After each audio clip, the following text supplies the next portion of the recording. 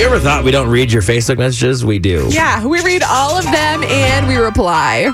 Sharon, Beth, and Y100 Family Matters. Right now, we get an email from somebody usually, and I got an email on Friday, and it was kind of disturbing. And I thought, you know what, we're going to try to help you out. I asked this person if it was okay if we talked about it on the air. They said yes. I'm not going to say any names, obviously, but want to get your response on this.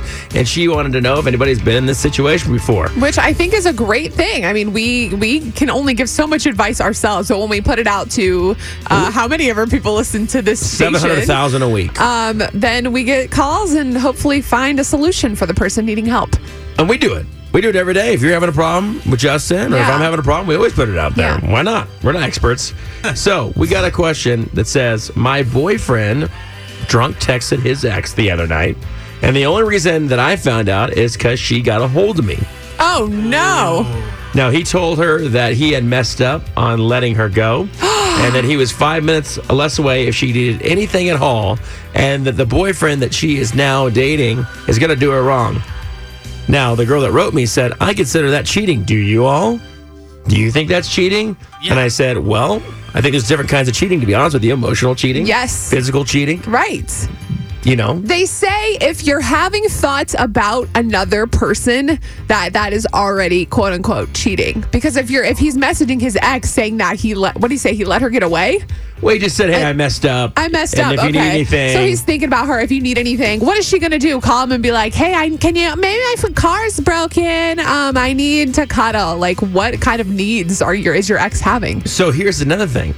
What kind of complicates this is that they don't have kids together, but her kids love him and they live together. So she's like, should I move out today? Oh my goodness. And I was like, well, I can't really give you that advice. Yeah. But that's up to you. You know, I'm just going to give some advice out there for you guys to give her. So that's what's going on. So he texted his ex. Yeah. The ex then contacted her. Good for the ex. Right. And said, hey, just want to let you know what's going on here. Yeah. And he said, I'm 5 minutes away if you need anything, which is not his business to say. Right. You know, I think she really just needs to sit down with this guy and have a real conversation, because by the end of this conversation, make it a serious one. And I feel like you'll be able to tell if you can move on from this, if this is something that can be mended, or if he just isn't in it anymore. Right.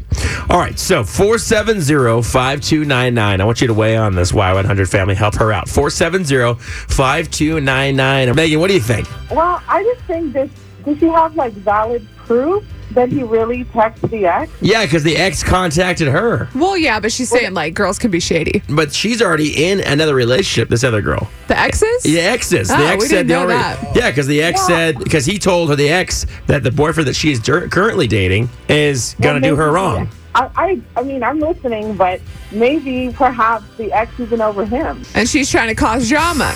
I don't know. Exactly. Mm-hmm. You know what?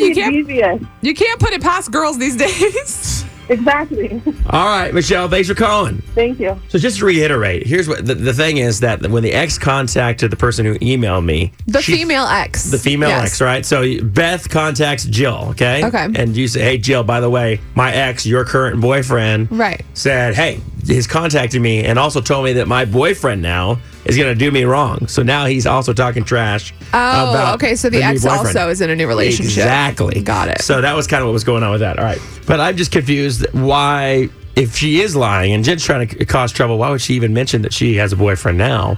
Why would she mention that, hey, listen, by the way, he's telling me that my boyfriend's going to screw me over? And if he's trying to be on the sly, why'd he even contact that person? And I think the person who emailed me has some proof. I think she probably asked him about it and said, can I see your text? Yeah, she can't just go and believe him if he says, I didn't do that, because...